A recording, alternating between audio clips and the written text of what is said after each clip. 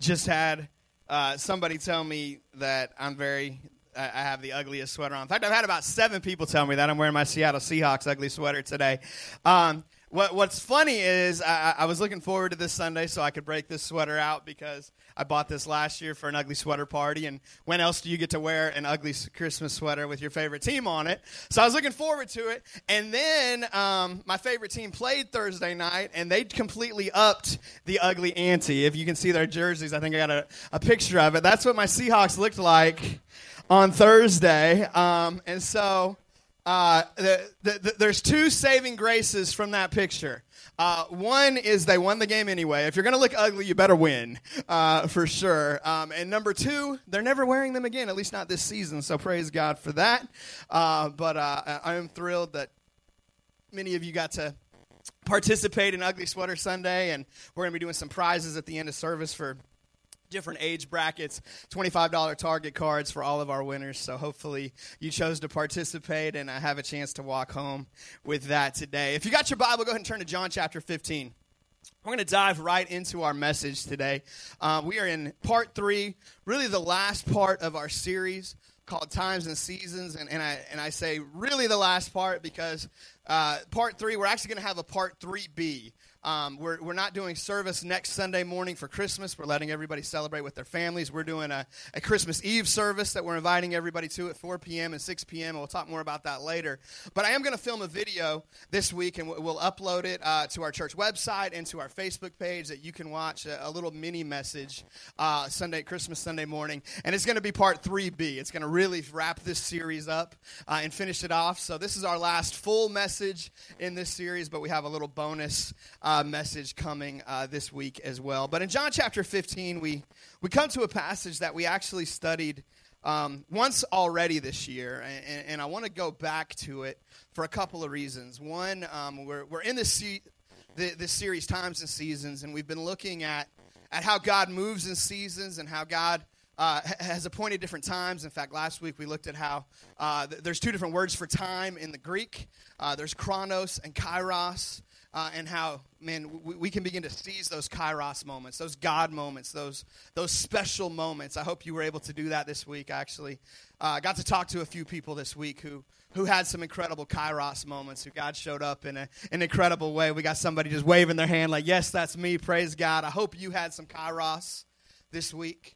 But we've been looking at kind of some agricultural analogies. We looked in Ecclesiastes and saw how there's a time to plant and a time to reap. We looked in Galatians and saw how it's guaranteed that we will reap what we sow. And if we do not faint, if we do not grow weary in doing good, we will reap a harvest at the right time, at the kairos time, at the God-appointed perfect moment, we will reap a harvest. And so there's this other agricultural analogy. In fact, there's many of them in Scripture. But in John chapter 15, Jesus says this. He says, I am the true vine, and my Father is the gardener. What we find in the book of John are 7 different discourses, 7 different points, 7 different discussions that Jesus has with his followers where he uses this phrase, I am.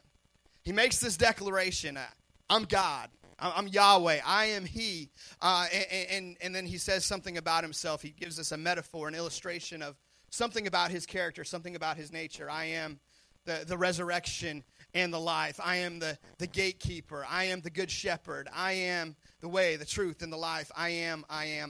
But what's interesting is of all those I am statements, he actually unpacks this one more than any of them. He gives us more information about how he is a vine than any of the other I am statements. And so I don't think that means that he's more of a vine than he is the way, the truth, and the life, or more of a vine than he is the good shepherd. But I do think it means he wanted us to really get this. He wanted us to really understand the importance of he being a vine and his Father being a gardener. It says that he, the Father, cuts off every branch in me that bears no fruit, while every branch that does bear fruit he prunes so that it will be even more fruitful.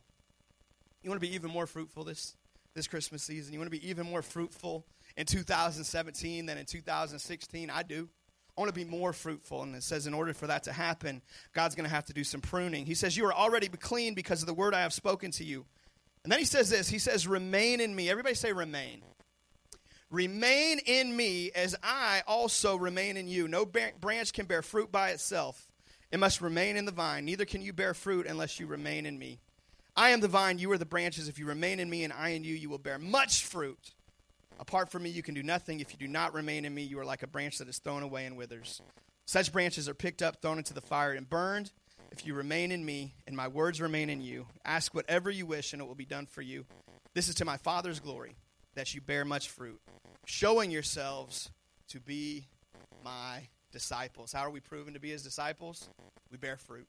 How do we bear fruit? We remain in Jesus. We remain connected to the vine. Would you pray with me this morning? Father God, we thank you for your word. God, we thank you that Jesus came for us and that he came and declared who he is. He came and declared who you are, to teach us about you, to teach us about himself. God, that we could be connected to you. God, I ask today, as I don't know every situation that people are going through in this place today. God, I don't know every challenge that your people face today. I don't know every struggle. I don't know every opportunity. I don't know every decision, God. In fact, I don't know most of them.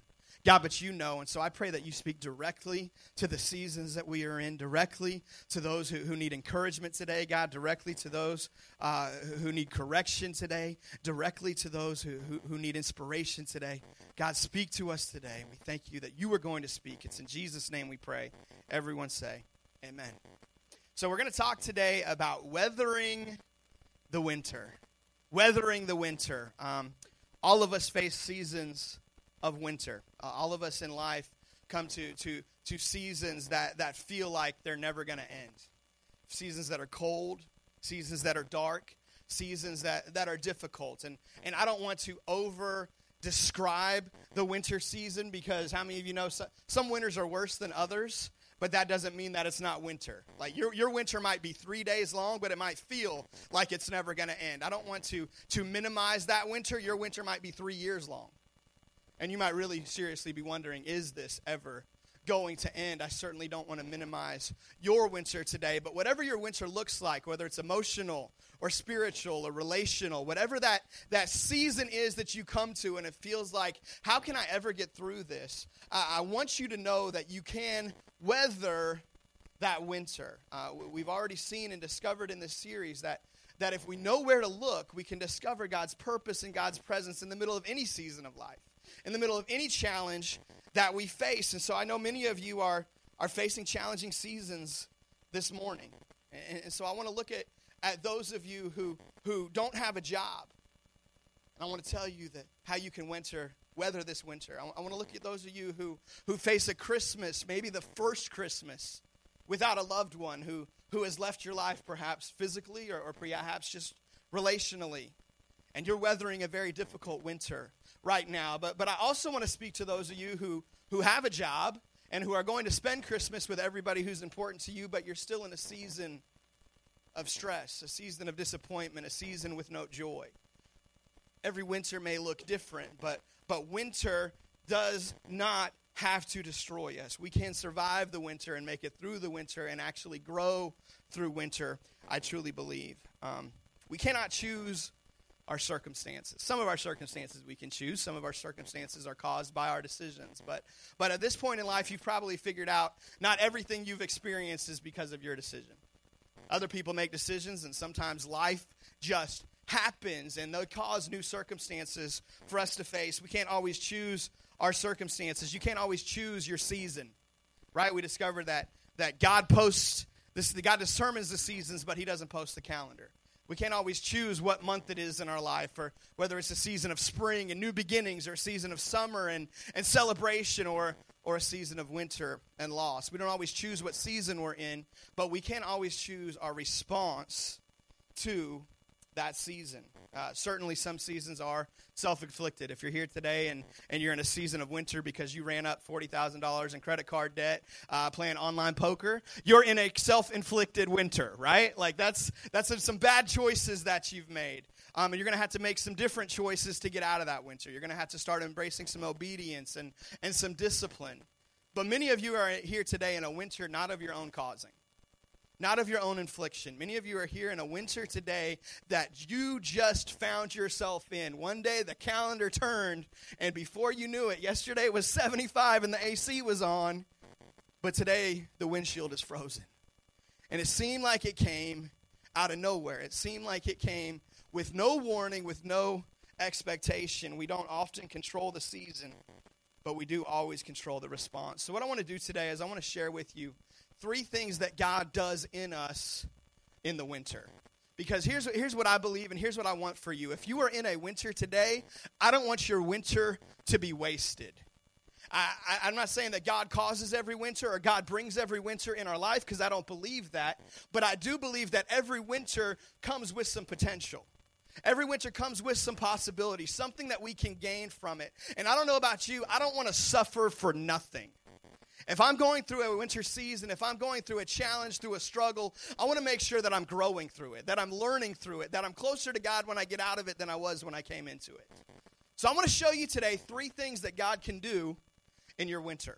3 reasons that I believe God even allows and perhaps even on occasion causes some winters in our lives so he can do these things in us. Even when the enemy may cause it or others may cause it or even when we may cause it, I do believe God is still at work in our lives and he wants to do something in our winter. Look at somebody next to you and say, you need this today.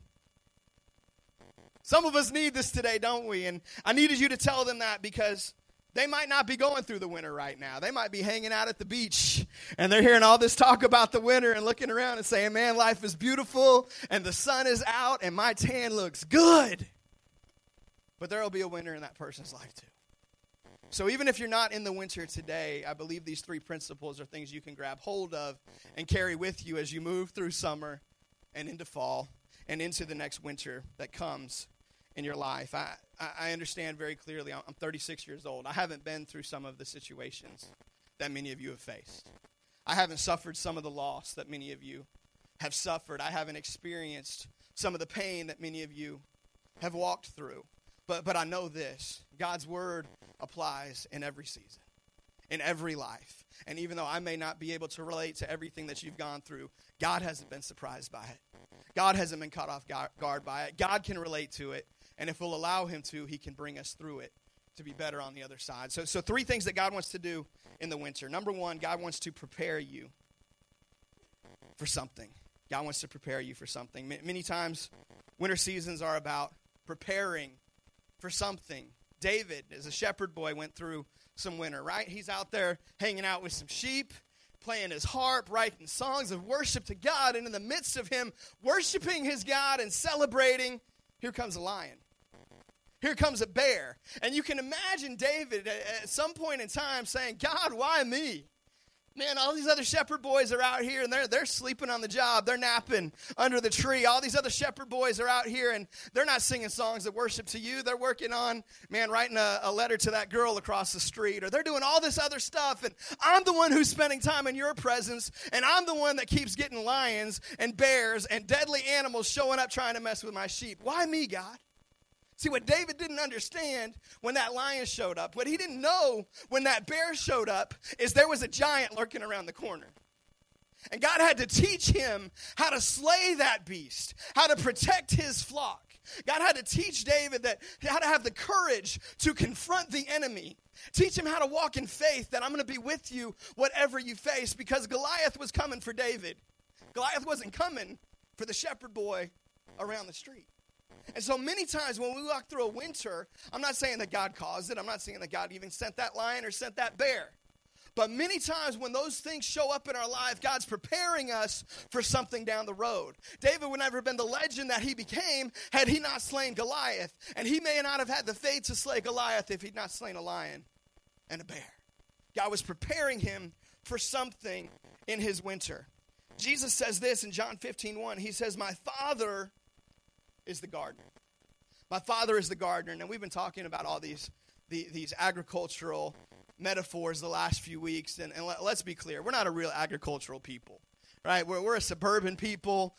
Just because you shop at Whole Foods doesn't mean you're a farmer, right? Like just because you eat organic doesn't mean you've got all this stuff figured out. Like, we're pretty much city folk for the most part. There's a few country folk in here who maybe know a little bit more about this than others, but for most of us, we're not really qualified to be farmers. But God gives us these principles, and I think we can learn from them even if we're not the greenest of thumbs. The poet Percy Shelley said this, and I love this quote. He says, "O wind, if winter comes, can spring be far behind?" It's a guarantee, right? Like we don't live in, I don't know if you guys read the Narnia books growing up or ever watched The Lion, the Witch, and the Wardrobe, but in this story, there's this white witch who takes over Narnia, and she takes over Narnia, and she makes it always winter, but never Christmas. Like the worst thing you can imagine, right? Like it's always winter, but never Christmas. We don't live in that world. We live in a world where winter comes. We live in a world where winter shows up, but we don't live in a world where it is always winter. You see, winter comes, but it comes with the promise of something else around the corner. It comes with the promise that a day is going to come, and I love that day. There's always like that first day where you feel like spring, and I'm ready to go hit a baseball or swing a golf club. Like there's something about the spring in the air where you have literally a new spring in your step, where you're re-energized. It's like, man, it feels like life, and I want to be outdoors, and I'm ready to take on the new challenges that come. See, if you're in winter today, I believe the spring is on the way. I can't tell you when spring comes. I can't say it's going to be here March 20th or March 21st or 6 weeks after Groundhog sees his shadow. I don't know when spring is going to show up in your life, but if you're in winter, I do believe spring is coming. Can spring really be far behind? We don't have the power to just change the season. I don't know if you saw that Adam Sandler movie a few years back, Click. But Adam Sandler in this movie, Click, he's got this remote control that controls life. And he can just fast forward through all the boring parts of life, right? Like he can fast forward through all the stuff that's not that exciting and fast forward through all the stuff that's not that enjoyable. But what he finds out is in fast forwarding through all that stuff, he ends up missing out on everything that matters. We can't just fast forward through winter. I wish I could. I wish I had that ability. I wish I could just click and you're out of your winter and spring is here. I wish I could just click, and as soon as we get past Christmas, because, man, I love Christmas. But once Christmas is done, man, spring, I'm ready for spring, right? I wish we could do that, but God doesn't give us that ability. God's the one who appoints the seasons and the times in our life. He's the one who controls those things. He's the one who holds the remote. But a season of blessing is often preceded by a season that seems to be barren. In winter, what happens? The ground gets to rest. Nothing's growing in the ground. There's nothing budding on the trees. Nothing's prospering, and it looks dead. But stuff isn't actually dead. What's happening is the way that God ordained it and the way God designed it is winter fulfills a very important purpose. It allows the ground to revitalize. It allows the nutrients in the soil to reaccumulate. It allows all the growth that comes from spring actually happens because of what seems like the deadness of winter. And many times in our life, we're going through a winter season and we don't realize the nutrients that we're accumulating. We don't realize the stuff that is now being deposited in us, that's being restored in us to prepare us for the next season of growth. And we may look and see, man, I don't see any growth. But something is actually happening in us. I know I've already said this today, but I love this about you. You went through a 50-degree swing in temperature in the last 24 hours, and you still got to church. That's so cool to me. That's so cool to me. See, sometimes winter comes and it seems like we're just like, I'm done. I'm out. I'm just not going to show up. I don't know about you guys, man. I moved to the South when I was almost 15 years old. I was just short of 15. Turned 15 right after we moved to the South. And my first winter in the South, I remember we lived in North Carolina, and we had it snow. And it snowed 1 inch. And people lost their minds. Right? Completely lost their mind. I kid you not. It snowed 1 inch and we were out of school for 2 weeks. I'm not making this up. I was like, the South is awesome. This is the best place ever. I got out of school for 2 weeks for 1 inch of snow. Like sometimes the winter, we don't do real good at weathering the winter down here, right? Like this isn't something that we're accustomed to. We can handle 110 degrees in humidity. We know how to do that thanks to somebody who invented an air conditioner, let me just say. If it wasn't for that, we wouldn't be so hot in the winter either. We wouldn't be so good at that. But we can handle the winter better. If you're a transplant, if you move down here from the north, you probably laugh at the way that we handle the winter. You probably laugh at the way that, man, there's one snowflake and Walmart is completely wiped out. It's like, man, we're preparing for the Armageddon. The end of the world is here. Get everything you can, every man for himself, right? We're not good at handling it, but here you are, Southerner, Mississippi. It don't get more Southern than Mississippi. It's 28 degrees outside, and you still showed up at church today. You didn't let the winter stop you from getting what God has for you today. I love that. You just said, you know what, devil, I'm not going to be the kind of Christian that stops, that shuts down, that freaks out when it's cold outside. And I'm not really talking about coming to church. I'm just using that as an illustration. Man, we've got to determine, I'm not going to be the kind of Christian that shuts down when winter shows up in my life. I'm not going to be the kind of Christian that loses my mind every time there's some snow in my life. I'm not going to be the kind of Christian who takes 2 weeks off of school every time there's an inch on the ground. I'm going to be the kind of Christian who keeps on showing up. I'm going to be the kind of Christian that keeps praying even when I don't hear an answer. I'm going to be the kind of Christian that keeps praising even when I don't feel God's presence. I'm going to be the kind of Christian that keeps opening the Word of God even when I don't feel like He's speaking to me that week. I'm going to be the kind of Christian that keeps giving even when, man, things are a little tight. I'm going to be the kind of Christian that keeps serving even when nobody said thank you to me that week. I'm going to be the Christian who keeps on showing up. I'm not going to let the winter stop me from growing. I'm not going to let the winter stop me from God's best for my life. I'm not going to let the winter stop me from the preparation that God wants to do in me in this season. I'm not going to let that happen. I don't just pray when things are going well. I don't just worship when things are going great. Even in the winter time, I know that my God is worthy of my glory. And I'm going to give it to Him no matter what. Oh, wind, if winter comes, spring must be on the way. Touch somebody and tell them, show up in the cold. Show up even when it hurts. Show up when you're crying. Show up when you don't feel God's presence. Just keep showing up. So God wants to prepare you for something in the season. Look, I understand that my message today can't take your pain away. I wish it could. I'd love to take the pain in this room away. If I had that ability, I don't. But together with God's help, here's my prayer, is that we can find some purpose in your pain. That your pain would not be wasted. That your pain would produce something positive in your life, that you'd come out on the other side better, because I truly believe spring is on the way. And we're going to submit to the gardener. We're going to allow him to do some stuff in our life. So number one, God wants to prepare you for something. Number two, God wants to prune something off of you. He wants to prune something from you.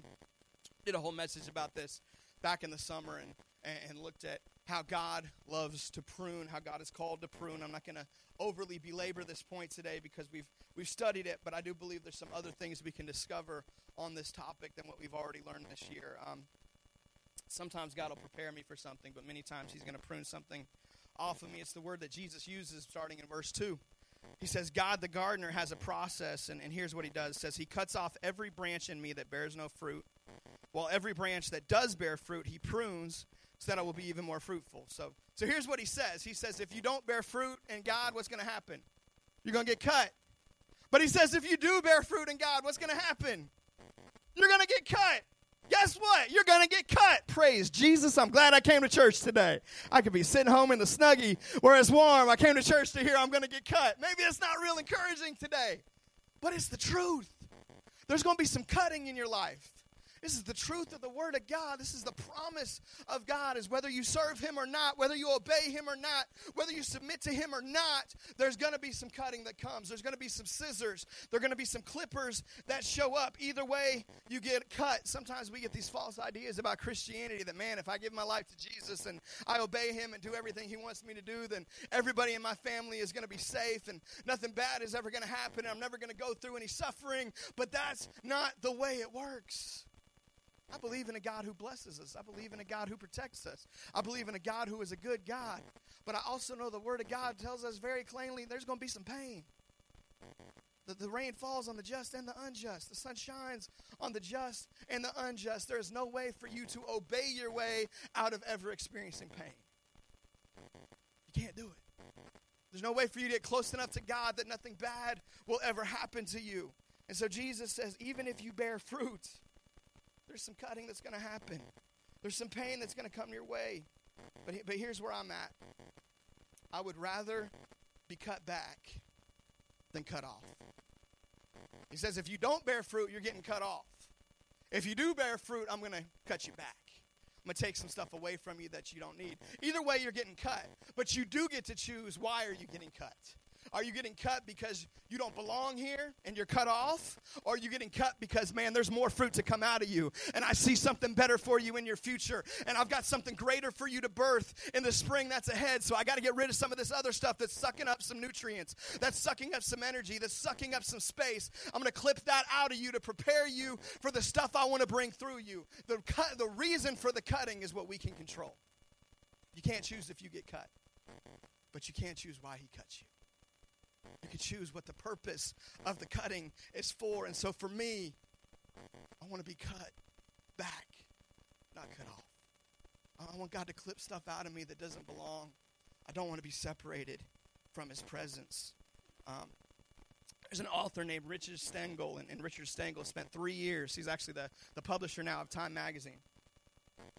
He spent 3 years in South Africa with Nelson Mandela, and I don't know how much you know about Nelson Mandela, but he was one of the most influential people of the 20th century. He helped lead South Africa out of a season of apartheid and great racial segregation, and one of the great heroes of the 20th century. And so Richard Stengel spent 3 years alongside Mandela, and he wrote a biography of Mandela. And I want to read you a couple of excerpts. It's going to take a couple of minutes, but I think it's going to be very, very beneficial for you to hear what Nelson Mandela went through and what he had to say about it. Stengel says this. He says, Nelson Mandela had many teachers in his life, but the greatest of them all was prison. Prison molded the man we see and know today. He learned about life and leadership from many sources, but the 27 years he spent in prison became the crucible that both hardened him and burned away all that was extraneous. Prison taught him self-control, discipline, and focus, the things he considers essential to leadership. And it taught him how to be a full human being. So if you're not familiar with the story, Nelson Mandela was a leader in South Africa trying to bring... switch that out. Thank you. Check. Check. Bring me up a little bit. Yeah, awesome.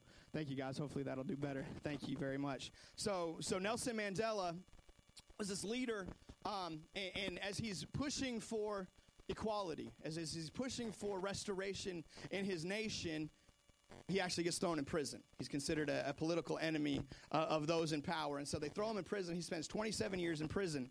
And Richard Stengel, his biographer, says this. He said, how did this passionate revolutionary become a measured statesman? In prison, he had to temper his responses to everything. There was little a prisoner could control. The only thing you could control, that you had to control, was yourself. Some of you are in a winter right now, and there's so many things out of control in your life. There's so many things you cannot control. But can I just encourage you today, the one thing you can control is you. Some of us are trying to control things we'll never be able to control. Some of us are trying to control circumstances, trying to control others, trying to control the way things go, and it's out of control. The one thing you can control in your life is you. It says that the one thing that Mandela could control, even in prison, was himself. There was no room for outbursts or self-indulgence or lack of discipline. He had no zone of privacy. When I first walked into Mandela's old cell on Robben Island, I gasped.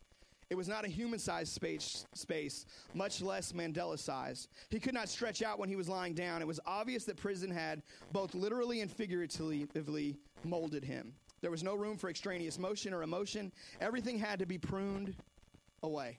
These are Stengel's words. Everything had to be ordered. Every morning and every evening, he painstakingly arranged the few possessions he was allowed to have in that tiny cell. Almost to the end of this. One more paragraph. It says, over and over there, though, I used to ask him how prison had changed him. How was the man who came out in 1990 different from the man who entered in 1962? The question annoyed him. He either ignored it, went straight to a policy answer, or denied the premise. Finally, one day, he said to me in exasperation, I came out mature. I came out mature. What did prison do in his life? It brought him out with a newfound maturity. Some of you are in a prison of sorts right now. Not just a physical prison, but an emotional prison, a relational prison, a spiritual prison, perhaps. People will come up to you and say things like this, you'll make it through this. I don't know about you, but anytime somebody tells me, man, you'll make it through this, that's not like the greatest encouragement to me. Like, because let's just be real. We know we're going to make it through, right? Like, very rarely do we come into a season that's so bad that we think, okay, I'm going to die. Like, I'm not going to survive this. Every once in a while we come in those, and those are the worst. But most of the winters of our life, we know we're going to make it through. So coming to tell me and say, man, you're going to make it through this? Okay, I get that. I know that. I don't just want to make it through winter. I want to grow through winter. I don't just want to make it through the prison. I want to come out mature on the other side. I want to be molded by it. I want to be shaped by it. I want to grow through it. I want to know that it mattered, that it benefited my life somehow. I can't always choose my season, but I can choose my response. Jesus says you're going to get cut either way. If you're connected to God, you'll get cut. If you're disconnected from God, you'll get cut.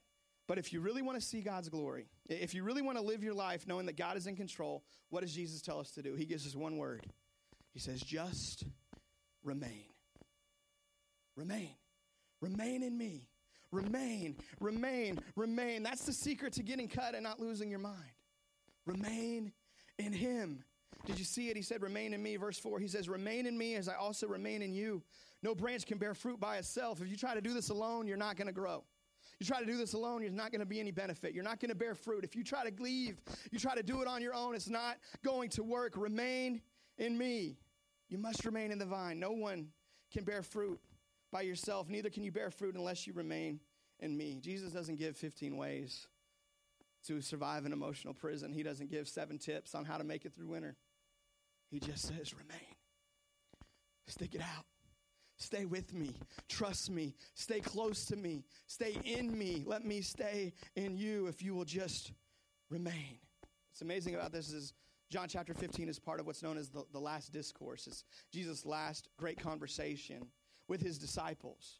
And Jesus knows what the disciples are getting ready to face. He knows the persecution they're going to face. He knows the fear they're going to face as they watch him go to the cross. He knows the pain they're going to suffer as they lose their friend. He knows what they're going to go through. And his greatest tip to them, his greatest advice, the thing that's going to help them to get through everything they're about to survive is he says, just remain in me. If you remain in me, you can't lose. If you remain in me, you're not going to die. If you remain in me, you're going to come out on the other side. You're going to bear fruit. Just remain in me. Don't give up on that marriage.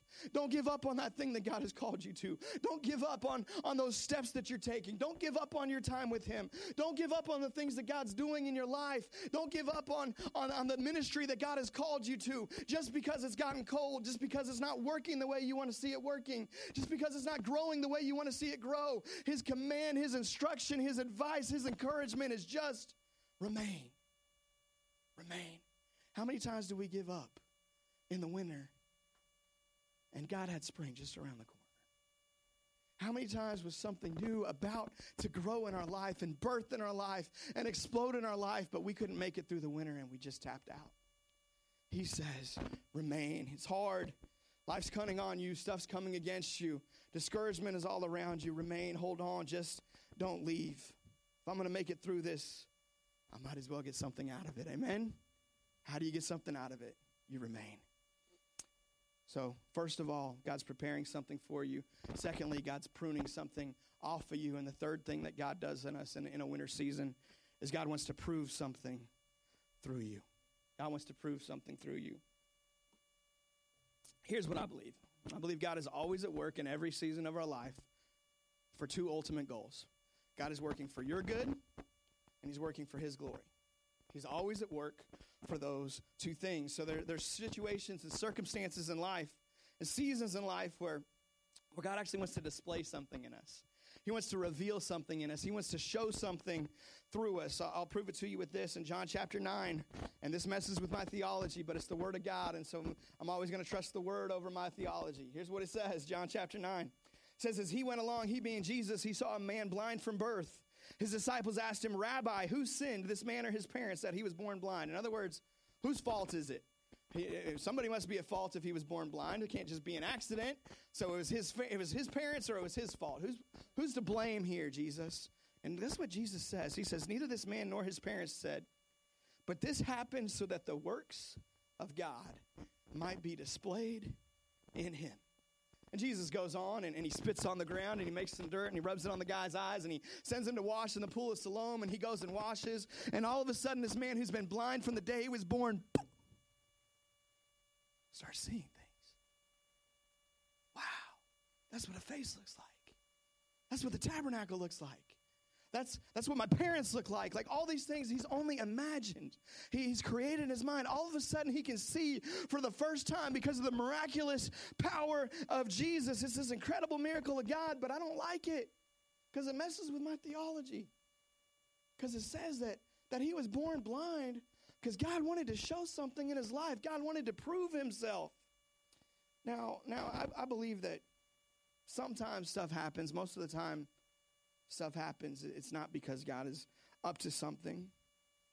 But sometimes God wants to give you a testimony. Sometimes something comes into your life because God wants to establish something. He wants to prove something. I could go through Scripture and show you again and again. Jesus suffered greatly because God wanted to prove something in him. Job suffered greatly because God wanted to prove something in him. And I believe those are the exception and not the rule. But sometimes God is up to something. And all of us want the great testimony at the end, right? All of us want the 14 kids that Job got and the double the income and the greater influence and all the stuff. All of us want the testimony, but nobody wants the test, right? Man, we all look and we watch these videos. These people tell these amazing stories about, man, God delivered me from this, or I was on my deathbed, or man, we couldn't have kids for 12 years, and then all of a sudden God blessed us, and now we got 37 kids, and we watch these videos, right? And we're like, oh man, that's awesome. Man, I wish God would do something in my life like that. We want the testimony, but we never want to suffer the test. And if you're going to get out on the other side with the great testimony of how great God is, there's going to be some dark moments in between. There's going to be some valleys in between. There's going to be some questioning. God, where are you at? God, what are you up to? God, why does this hurt so bad? And I need you to know that if you're in a winter, there's a spring coming, and God's going to reveal himself. He's going to bring glory to him through you, which I can't imagine a greater honor in life than for God to be glorified, than for people to see Jesus because of something that happened to me. But it's going to hurt. I love the testimony. I hate the test. But I don't get the testimony without experiencing the test. God wants to prove something through you. I'm not saying everything bad in your life is because God wants to show somebody. I'm not saying God killed grandma so that you can see. I'm not saying that at all. Please don't misunderstand me. But I believe there are things, there are seasons, there are stuff that we confront where God's got a great testimony planned for you, where God's going to encourage others through you, where God's going to make a difference in the lives of many through you, but you got to go through the test first. He's going to prove himself faithful. He always does, but there is no testimony without a test. Just to wrap this up, just to review very quickly, here's what we're going to do as we go through the winter time. I'm going to receive God's preparation. I don't know why, I don't know what, but I'm going to receive it. I'm going to remain in God's presence through the winter, through the prison, through the struggle, through the pain, through the pruning. I'm going to remain while he prunes, and I'm not walking away because it got a little chilly out. I'm going to remain. I'm going to stick it out. And then finally, I'm going to allow him to reveal himself as he proves something through me. These all start with R and P. I'll put it in a very basic form for you if you're taking notes so you can remember this. You can hold on to it. You can teach somebody this week. Here's what we're going to do, and here's what God's going to do in our life and how we're going to respond. God's going to prepare us, P, and we are going to receive his preparation. I can't control the why, but I embrace the what. Okay, God, I receive it. Prepare me. He's going to prune us, and while he prunes, while he cuts stuff off, we're going to remain in him, right? So we allow him to prune us. We allow him to cut stuff away from our life. He prepares us, we receive. He prunes, we remain. And then finally, he's going to prove something in us, and we're going to allow him to reveal something to the world. We're going to allow him to show Jesus strong. We're going to allow him to show himself mighty and great, and trust that while there is no testimony without a test, if we remain in him, here's the flip side, there is no test without a testimony. The testimony's coming. The spring is coming. There's going to be something great on the other side of it. There is no testimony without suffering a test. But if I trust him, if I allow him to move in my life, if I allow him to prune stuff out of me, there's going to be a testimony on the other side. If you're being tested right now, I want to encourage you, there's a testimony coming if you'll remain in him. Don't give up. Don't push away. Don't tap out. Trust him. Trust him. Trust him. Amen? Amen. We're going to weather the winter together. Let's pray. Father God, I thank you